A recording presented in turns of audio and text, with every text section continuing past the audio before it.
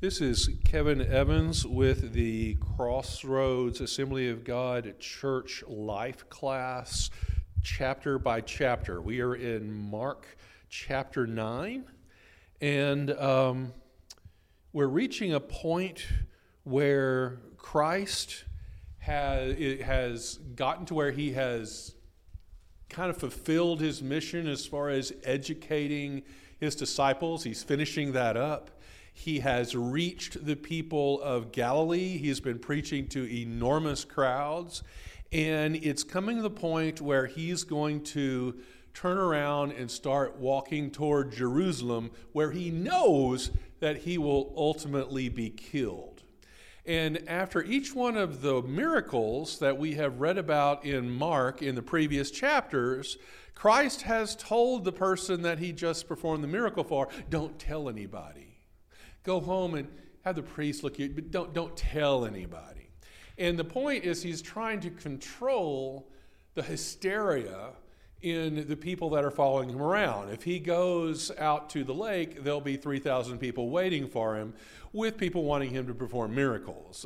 They're all getting their healings. And there were lots of different kinds of ailments and diseases that were common in the Middle East. People didn't live to be very long. Everybody was sick, and if you knew somebody was sick, that if you weren't sick, then you knew people that were, and so this was a huge point of hope for them, and it had gotten enormous because he was healing people. But now he's reaching this point in his ministry where his disciples are starting to understand who he is and what it's all about, and he's kind of transitioning the message. He's not just preaching repentance and purifying your spirit. Now he's going to start talking about his redemption and as he comes into Jerusalem and as he faces his own crucifixion, and he's trying to make his disciples understand that. So at the risk of being mildly sacrilegious, I kind of characterize this chapter the end game in the Bible. This is kind of what happens, the Marvel version of this is where it all wraps up. This is the beginning of that. So here we go, chapter 9. Now, the first verse in chapter 9 is kind of a wrap-up of the previous lecture that he just gave his disciples in chapter 8. I think it's kind of an awkward chapter break there, but it's because that last verse is kind of profound. And he said to them, I tell you the truth, some who are standing here will not taste death before they see the kingdom of God come with power. What does that mean, Lester?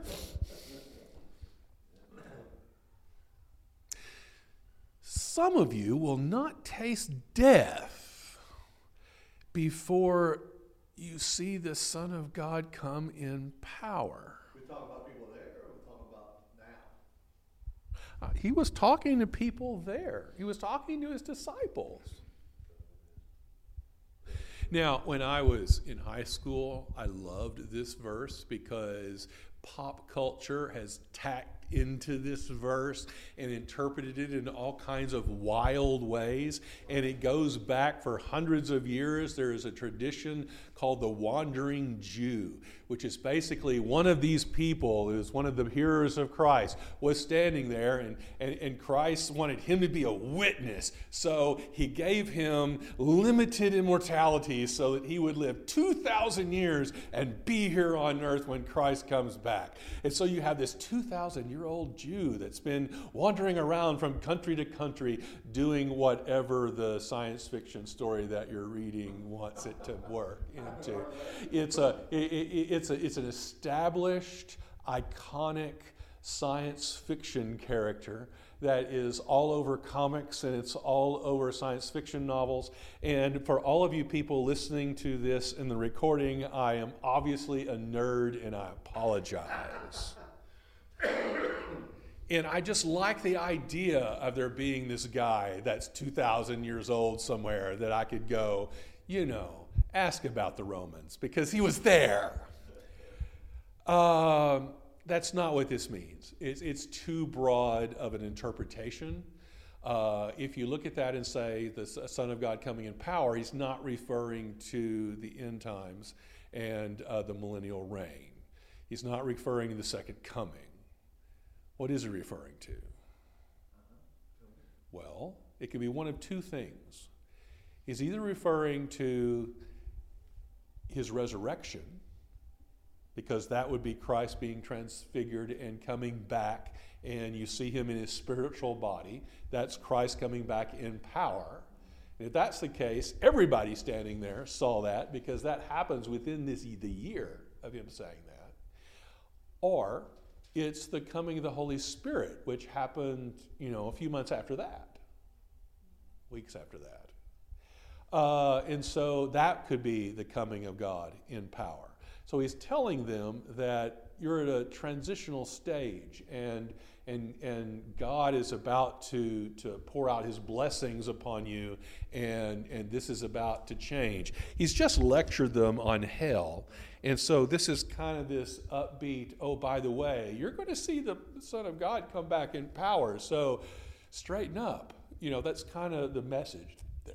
Well, I've seen artist renderings of this, and he's got his hands up like this, and he's looking towards heaven like this, and everyone is gathered around watching. Yeah. That's a picture of this that I've seen. I think it's interesting that right after verse 1, where he tells them that some of you standing here are going to see this God come with power, that we have this very next story. And I think this next story may be that coming in power that he's talking about. Because basically, he reveals himself to Peter, James, and John. So verse 2, after 6 days, so this is 6 days later, Jesus took Peter, James, and John with him and led them up a high mountain where they were all alone. There he was transfigured before them. His clothes became dazzling white, whiter than anyone in the world could bleach them. And there appeared before them Elijah and Moses, who were talking with Jesus. Peter said to Jesus, Rabbi, it is good for us to be here. Let us put up 3 shelters, one for you, one for Moses, and one for Elijah. He did not know what to say, and they were so frightened. In parentheses.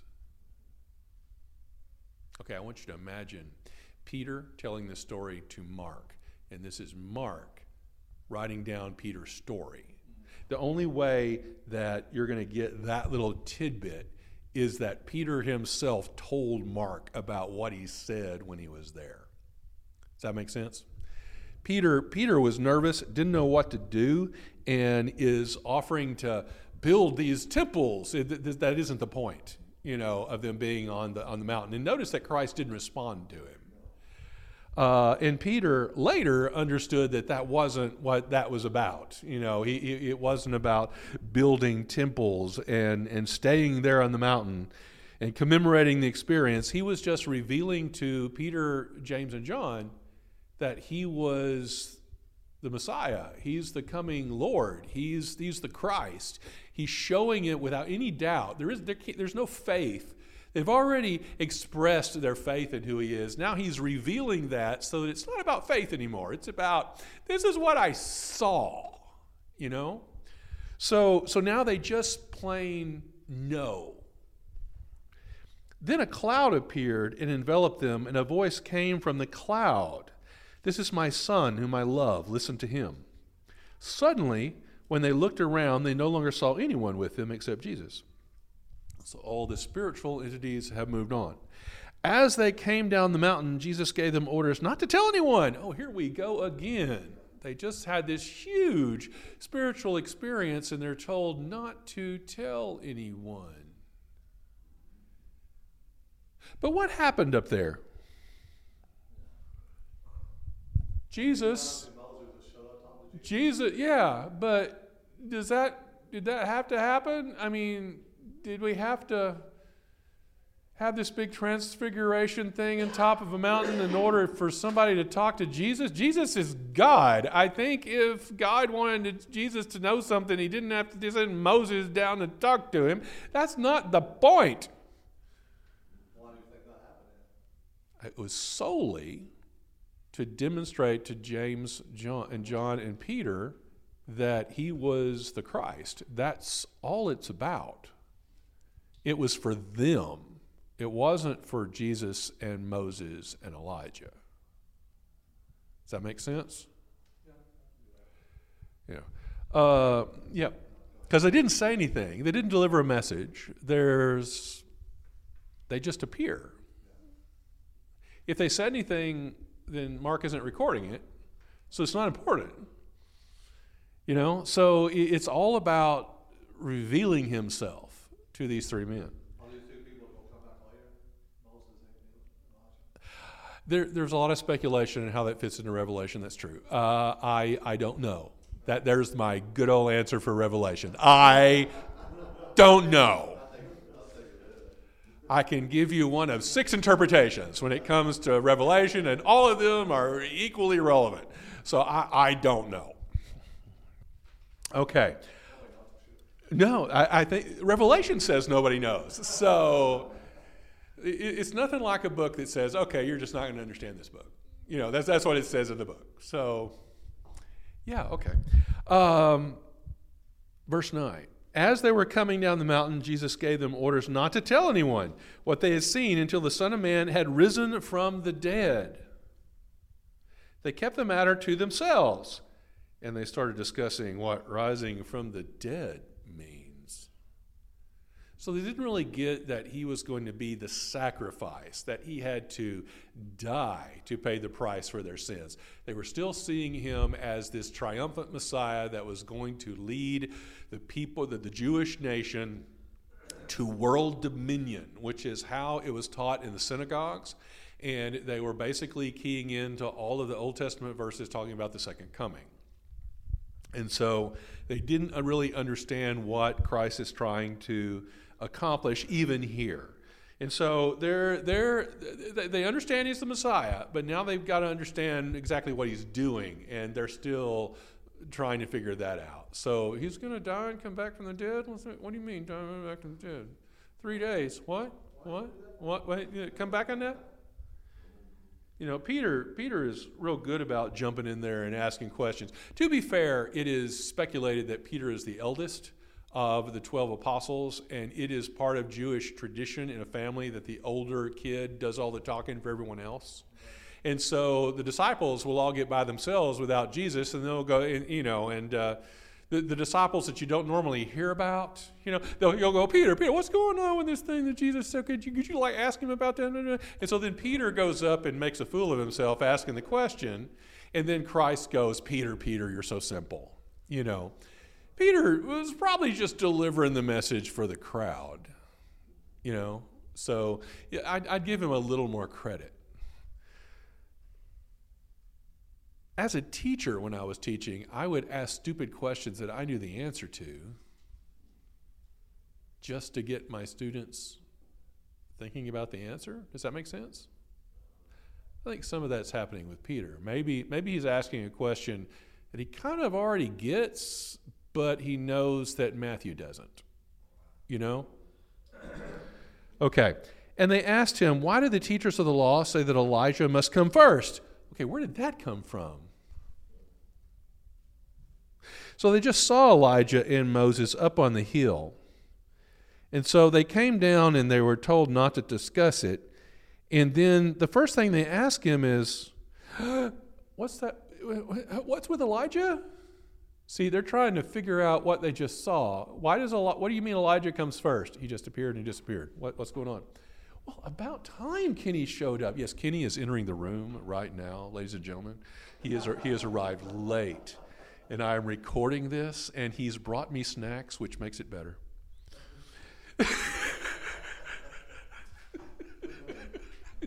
Okay. I don't want them, Kenny. Thank you. I've already had my plate. All right. We are on verse 11. And they asked him, why do the teachers of the law say that Elijah must come first? And Jesus replied, to be sure, Elijah does come first and restores all things. Why then is it written that the Son of Man must suffer much and be rejected? Because he does. Because he is. And I tell you, Elijah has come, and they have done to him everything they wish, just as it was written about him. So here's Peter, James, and John, and they said Elijah has come, and they just walked off the mountain, and they just saw Elijah up on the mountain. And they're going, okay, yeah, he was there, but he didn't say nothing to us, and then he disappeared in that cloud after God talked and all. So what does that mean, Elijah has come? What is that? Was this the prophecy? Did we just see the prophecy? Is that what it is? Or does that mean something else? Poor Peter, James, and John. They're slowly getting it. What is Christ actually talking about? Is he talking about Elijah? No, Lester said under his breath where the microphone can't hear it. What is it talking about, Lester? It's John the Baptist, I think. Yeah. To be sure, Elijah does not come first and restores all things. Why then is it written that the Son of Man must suffer much and be rejected? But I tell you, Elijah has come, and they have done to him everything they wish, just as it is written about him. And John the Baptist is actually a type of, well, maybe Elijah is a type of John the Baptist. I'm not sure which way this goes.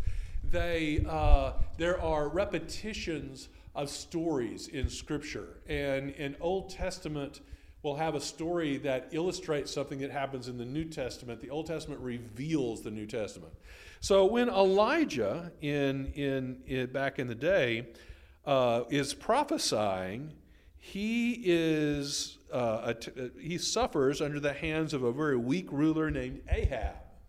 And Ahab has a consort who he has a questionable relationship with named Jezebel. And Jezebel does not like Elijah because Elijah keeps accusing her of being sexually impure, which of course she is, which makes her even madder. Sometimes the truth hurts. And so Elijah, ultimately suffers. We won't go into the whole story of Elijah. But now we have John the Baptist, who falls into the hands of Herod, who is sitting on the same throne as Ahab did. And he has a consort named Herodias, who is his sister-in-law, whom he evidently illegally married somehow. I'm assuming that his brother is still alive somewhere. And Herodias is enjoying her newfound power as queen in name, or queen in fact, rather than in name.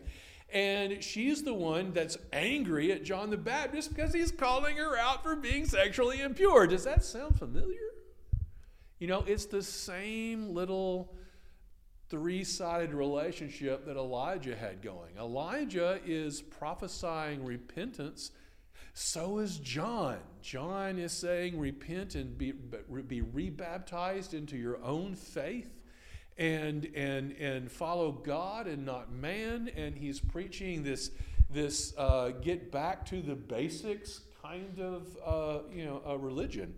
And he is the one that's paving the way for Christ. So when it says that this forerunner is coming forward, they weren't really referring to Elijah, they're referring to John the Baptist. And and basically Christ is saying, John the Baptist has come, and they just chopped his head off, and it's all, that's all done. Weren't you paying attention, Peter, James, and John? I'm making Christ a lot more sassy than he probably was. Okay, so after all of this putting James and John in their place, we go to a healing in verse 14. So let's look at 14 through 32. When they came to the other disciples, they saw a large crowd around them and the teachers of the law arguing with them. As soon as all the people saw Jesus, they were overwhelmed with wonder and ran to greet him. Oh, there he is. We've been looking everywhere. Finally, healed me of my leprosy. What are you arguing with them about? He asked his remaining 9 disciples who were hanging around at the bottom of the mountain. A man in the crowd answered, Teacher, I brought my son who is possessed by a spirit that has robbed him of speech. Whenever it seizes him, it throws him to the ground. He foams at the mouth, gnashes his teeth, and becomes rigid. I asked your disciples to drive out the spirit, but they could not. Oh, unbelieving generation, Jesus replied. There we go with the condemnations again. How long shall I stay with you? How long shall I put up with you? Bring the boy to me. Okay, I added that sigh part, but I'm pretty sure it was there. So they brought him. When the spirit saw Jesus, it immediately threw the boy into a convulsion. He fell to the ground and rolled around, foaming at the mouth. Jesus asked the boy's father, How long has he been like this? From childhood, he answered. It has often thrown him into the fire or water to kill him, and if you can do anything, take pity on us and help us. If you can, said Jesus, everything is possible for him who believes. Oh my, there's a condition on it, it seems. Immediately the boy's father, who was very wise, exclaimed, I do believe. Help me overcome my unbelief. Isn't that contradictory? That feels contradictory to me. Doesn't that seem contradictory? I'll finish the passage. When Jesus saw that a crowd was running to the scene, he rebuked the evil spirit. You deaf and mute spirit, he said, I command you, come out of him and never enter him again. The spirit shrieked, convulsed him violently, and came out. The boy looked so much like a corpse that many said he's dead. But Jesus took him by the hand and lifted him to his feet, and he stood up. After Jesus had gone indoors, his disciples asked him privately, Why couldn't we drive it out? And he replied, This kind can come out only with prayer. They left that place and passed through Galilee. Jesus did not want anyone to know where they were because he was teaching his disciples. He said to them, The Son of Man is going to be betrayed into the hands of men. They will kill him, and after 3 days he will rise. But they did not understand what he meant and were afraid to ask him about it because he's been really pointed about all of his answers lately. They're tired of being rebuked, I guess. Okay, there is a lot in this passage. We have a healing of a boy who is possessed of an evil spirit, and the description of the symptoms of the evil spirit is that he falls to the ground, he foams at the mouth, he gnashes his teeth, and he becomes rigid. Wow, what does that sound like?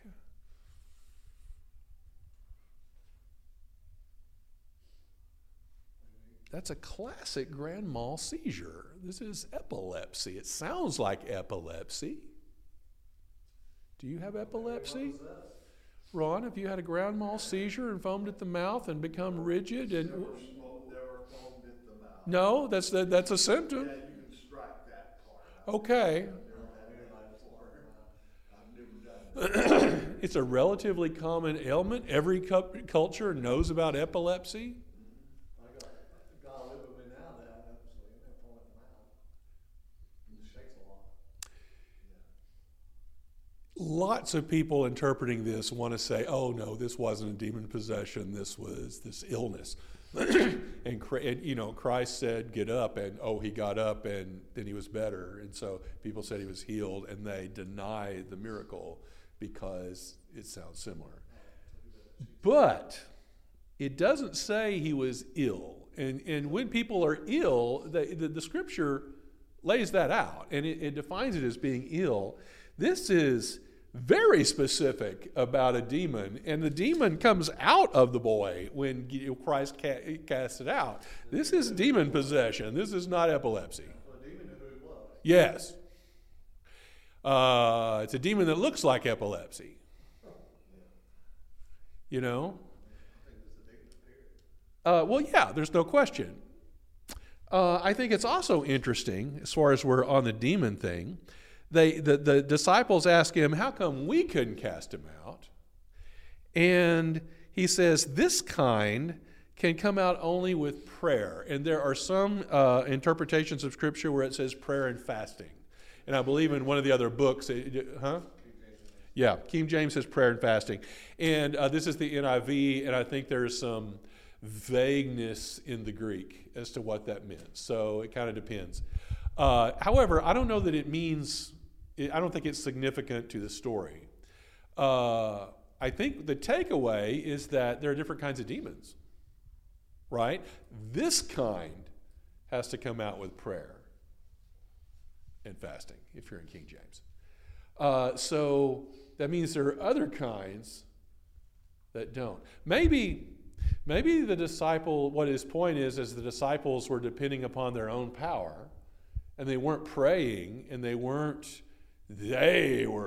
casting out the demon. They weren't asking God to cast out the demon. The power comes from God.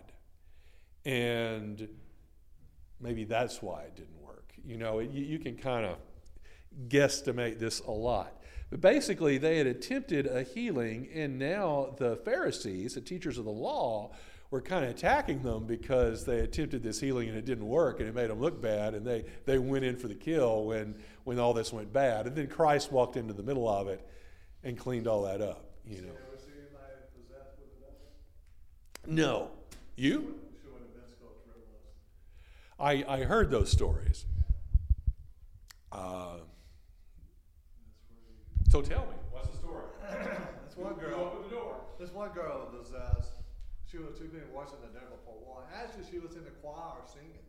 And they came out for prayer. She came up for prayer, and as soon as they laid her hands on her, she went berserk, crazy, screaming, running out of the church. I went back and got her, brought her back in the church. She was screaming, hitting people. Wow. Yeah, it was kind of intense. Did they cast a demon out? It took them, I think they played with her almost all night and finally came out. Wow. Yeah. We left probably about 10 o'clock. She was still playing for her. And when that's morning, I said they cast her out several hours later. That was a tough one. Yeah. Okay. It's kind of weird. Her eyes were running around, got big, got small. Oh, the pupils, you mean? No, the woman who was us. Her eyes got real big. And yeah. Should have been there. Okay. We go back, you should go. I'll think about it. I'm retired now, you know. Yeah, I know. Okay. I go several of them like that. It's kind of. So Christ casts out this demon and basically instructs his disciples that they need to pray and fast to throw out the big boys, I guess. I don't know. Or maybe it's just about giving God the credit for what they're trying to do. Maybe their focus was a little different. They left that place and passed through Galilee. I'm in verse 30. Jesus did not want anyone to know where they were because he was teaching his disciples. He's hiding from the crowds. They're sneaking around. It's hard for me to picture Christ sneaking around and hiding from people. It seems like God would be a little more kind. But he's not here just to heal everybody everywhere. He's here for a purpose, and that's to redeem us. It's not about our physical bodies, it's about our spiritual bodies. And so he knows it's the end game. He knows it's coming. I'm using Marvel references in this lesson, Kenny. I know you missed that part before. Okay. Yeah. And so, because this is where it all turns around, and he starts going toward Jerusalem, and it stops being about preaching to the Galilee. He's reached the masses, Now it's about making sure his disciples have a clue before it all starts coming down to a head, and so he wants them kind of, it's still, they're kind of reeling and not quite understanding what's going on until it's all over. which was, and then they piece it together. Yeah, while they're sitting in the upper room waiting on the Holy Spirit, then Peter's going, "Oh wait," he'll remember what Christ told him last year that makes sense and it all fits together. And eventually, I think they do. Wants them to know. Yes. So he said to them, "The Son of Man is going to be betrayed into the hands of men. They will kill him, and after 3 days he will rise." But they did not understand what he meant. They're still picturing him as the great conqueror. And they were afraid to ask him about it, which is so funny. Okay. I think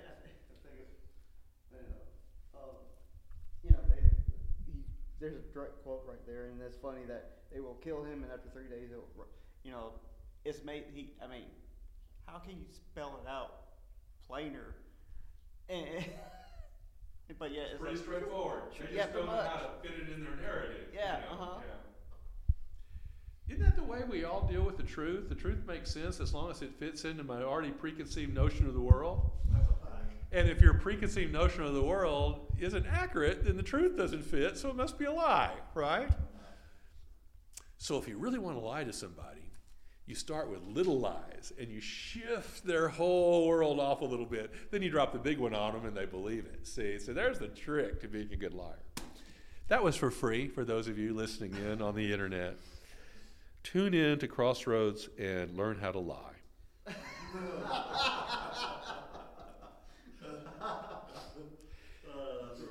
Verse 33. The least of the commandments, isn't it? Hey, I think it's a skill. They came to Capernaum, so they're traveling. When he was in the house, he asked them, "What are you arguing about on the road?" So here we go, picking on the poor disciples again.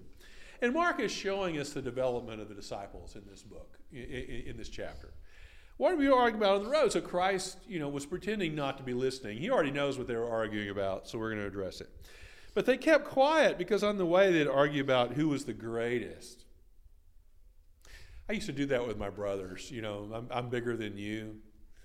When we all grow up, I'm going to be richer than you are, and then you're going to work for me because you're a little toady and you're going to, I think that's kind of a natural thing. And they're all expecting Christ to be the great messianic ruler and beat the Romans. That's what they're all expecting. Well, when he becomes the messianic ruler, what does that make them? They're going to be the governors of the earth, right? They're all going to have their own kingdoms. Well, which one's going to get Jerusalem? Well, would it be Peter? Well, it shouldn't be Peter. I think, Peter is the boss. He should have Jerusalem, don't you think? And so they're arguing, they're dividing up the world between them before the Great Revolution, And so they completely don't understand what it's all about, and they're one-upping each other. It's like a field house here with these disciples. I think this is interesting here because maybe that's why they cast the demon out of the guy, because they were trying to find out who the greatest. That's an interesting story. I could cast a demon out. No, I can do it. They're trying to find who's the greatest. This is going back to what God was trying to tell them. I like that interpretation, Lester. Yeah. I don't think there's anything to absolutely prove that interpretation, No. but it's consistent with the verses we've got here, so I'm good with that. Sitting down, Jesus called the 12, this is verse 35, and said, so he puts everybody around, "If anyone wants to be first, he must be the very last and the servant of all." I can tell you now, that's not any fun. He took a little child and had them stand among them, because they were staying in somebody's house, and there are kids in the house. Taking him in his arms, he said to them, "Whoever welcomes one of these little children in my name welcomes me. And whoever welcomes me does not welcome me, but the one who sent me." So you don't want to try to lord it over the other disciples. You want to be a servant, and you want to serve the weakest. Huh? Well, I'm just thinking of a whole host of preachers I've known who have never read that verse. And I'm not talking about mine. Brother Sanders, we all love you. And I want you to know that that was not about you. That was directed to my long and speckled past.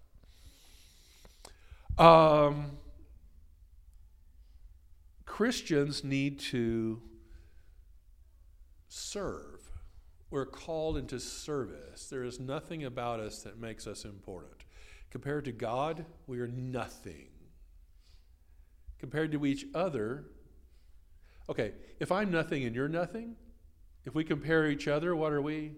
We're both nothing. You know, the only time I can see myself as being better than you is when I cut God out of the picture. Does that make sense? So as long as we are serving God, we are not trying to lord it over somebody else. It's not about a power struggle.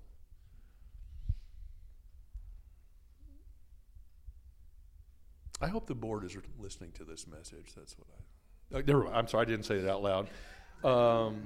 Liz, you could strike that out. Please strike that out. I'm not gonna talk about board members. Okay. Verse. You think so? I should re-record. I really should. Yeah, this isn't going well today. 38. Teacher, said John, we saw a man driving out demons in your name. And we told him to stop because he was not one of us.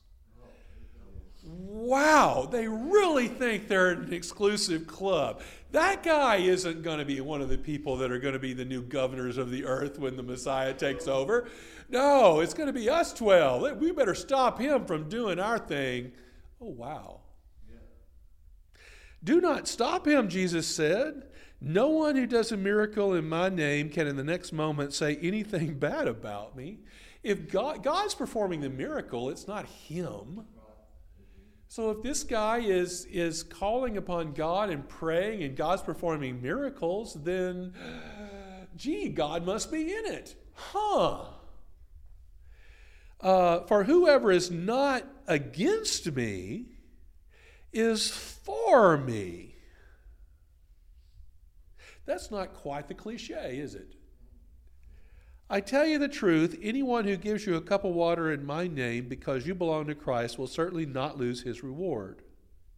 You know, in all of those war movies I've watched, when, the bad guy stands up as he's about to attack the castle, he says, if you're not with me, you're against me, right?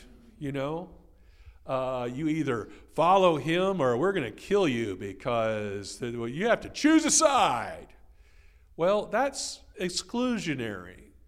It's kicking people out. You have to be with me or I'm going to fight you. Christ says, if you're not against me, then you're with me. It's exclusionary. It's inclusive, excuse me. So it's not just the 12 disciples. If God's working through other people, then God's working through other people, and that must be right. If there are miracles happening in God's name, then how can you condemn that? When the Pharisees say you're casting out demons using the power of Satan, Christ says, well, how does that work? Does Satan want to cast demons out? Satan isn't casting demons out. Satan wants demons in. I think you're confused about this Satan thing. So that has implications all over the place. So we're in a denomination here, which is Assembly of God, and we have a doctrine of belief that all Assembly of God churches follow. It is not the same doctrine of belief as the church that I was raised in, which is Southern Baptist. There are some subtle and interesting differences. It is not the same doctrine of belief as Methodists. Oh my goodness. Oh, those Calvinists. My goodness, the Calvinists. Are they Christians? Does God speak in their churches? I'm sure he does. I can tell you for certain that he does. I I've been there, Lester. If God is speaking in their churches, then God is in their churches. So they're legitimate Christians, right? Right. I think if you condemn a church for not being Christian, there has to be absolutely no evidence of Christ working in that church. I think that's the implication of this verse, right? Well, we would have to, there are some cults that I have some issues with. Their doctrine makes me really uncomfortable. Is God working in their church? I think that the preaching. There are nodded eyebrows all around the room. Where it's a tricky question. They're preaching the Word of God, and people have to hear the Word of God. Sure, they. Yes. He may not believe what that dude is up there saying, Mm-hmm. but in his own way, he might be saved. In God's way, I mean. Who is Christ to them? That's the question. I mean, some of them say, "Oh, he's archangel," Michael. So, no. And some others say, "Oh, he's the only Son of God who had physical sexual relations with Mary. A man that became God." Yeah.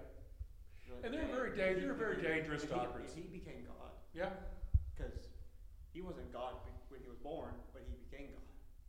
And you can become a God. So, you gotta, who is Christ? Is it truthful to what this book says? Yes, and I think the matters of faith and whether or not people are Christian boils down to an individual basis and has less to do with denominations as it does with individuals. For instance, when I was in college, I went to church every Sunday, but it was 2 years before I went to the same church twice.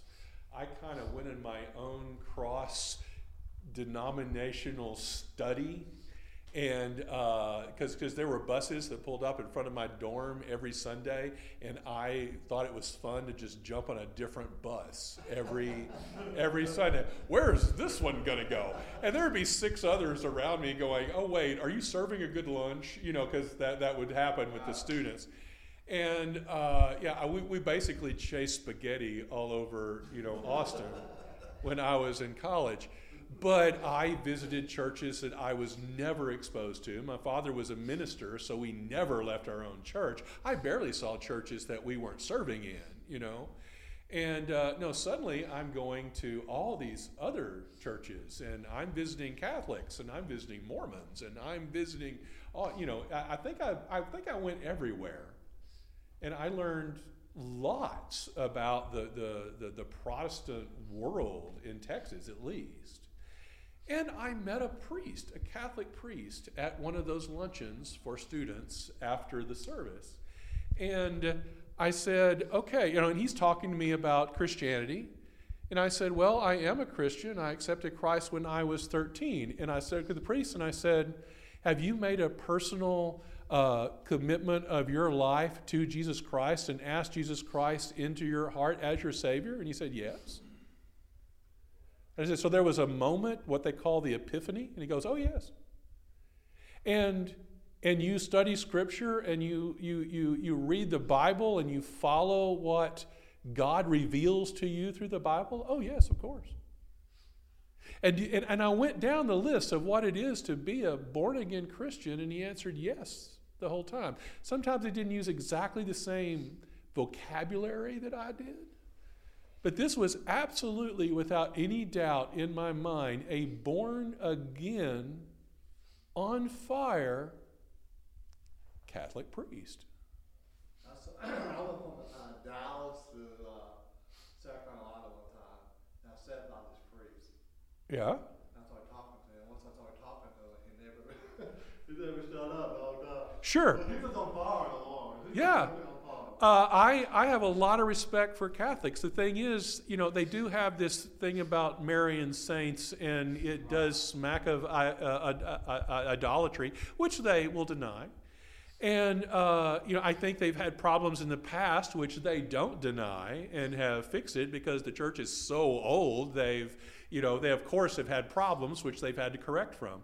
There are a lot of things that I disagree with, but I'm not going to condemn all Catholics. And I think there are a lot of Catholics that are not born-again Christians that think they are because they attend church once a year, and that seems to be traditionally okay with them and their denomination. And that's a problem. They go in the booth, Sure. come out and sing. Yeah, and then we're all good. The whole confession thing, I think, is questionable.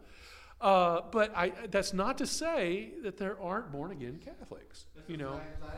It's the same thing at the church right here. The people in the church.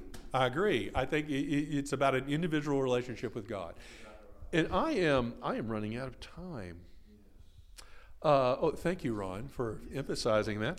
All right, I've got one more passage in our 50 verses that we are sprinting through here. And if anyone causes one of these little ones, I guess he's pulled the kid back in, who believe in me to sin, it would be better for him to be thrown into the sea with a large millstone tied around his neck. If your hands causes you to sin, cut it off. It is better for you to enter life maimed than with 2 hands to go into hell, where the fire never goes out. And if your foot causes you to sin, cut it off. It is better for you to enter life crippled than to have 2 feet and be thrown into hell. And if your eye causes you to sin, pluck it out. It is better for you to enter the kingdom of God with 1 eye than to have 2 eyes and be thrown into hell, where their worm does not die and the fire is quenched, which is a quote, I think, from Jeremiah. Everyone will be salted with fire. Salt is good, but if it loses its saltiness, how can you make it salty again? Have salt in yourselves and be at peace with each other. Oh my goodness, what a loaded passage. End on. All right, guys, I confess. I have to comment on this. I confess that I've probably sinned several times this week. I have forgiven all the time. I had to do some praying last night just to kind of settle accounts with God because it had been a big day. Yeah, really? We're not perfect. You're not perfect? I'm trying to say I become a Christian, I become perfect also. Yeah. Shouldn't that be the way it works? I think that should be the way it works. We still got human. I sin. Now this seems to be saying that it is better for me to cut parts of my body off and avoid sinning. And if we were taking this literally, shouldn't there be a whole bunch of amputees in our church? Shouldn't we be blind, Lester? We should both be blind, I'm thinking. We would need some serious God healing if Oh my, yeah, it would put a whole new swing on the healing service, wouldn't it? Yeah. Wow. Christ is speaking, I hope, in hyperbole here. It is an exaggeration. And he's also speaking poetically. He's not exactly he quotes Jeremiah, but he does this repetition thing, which is a kind of a Jewish teacher, rabbi, poetic bent. It's kind of he's preaching. And so he's emphasizing his point by making it really exaggerated. And in some versions of this, there's more repetition. There are some manuscripts which they argue are older than the earlier ones which don't have it, which means that it was put in later. That after each mention of hell, you have a repetition of this refrain from Jeremiah that describes hell. So it would read, "It is better for you to enter life maimed with 2 hands to go into hell, where their worm does not die and the fire is not quenched. And if your foot causes you to sin and is crippled 2 feet and thrown into hell, where the worm does not," it's like that. It's kind of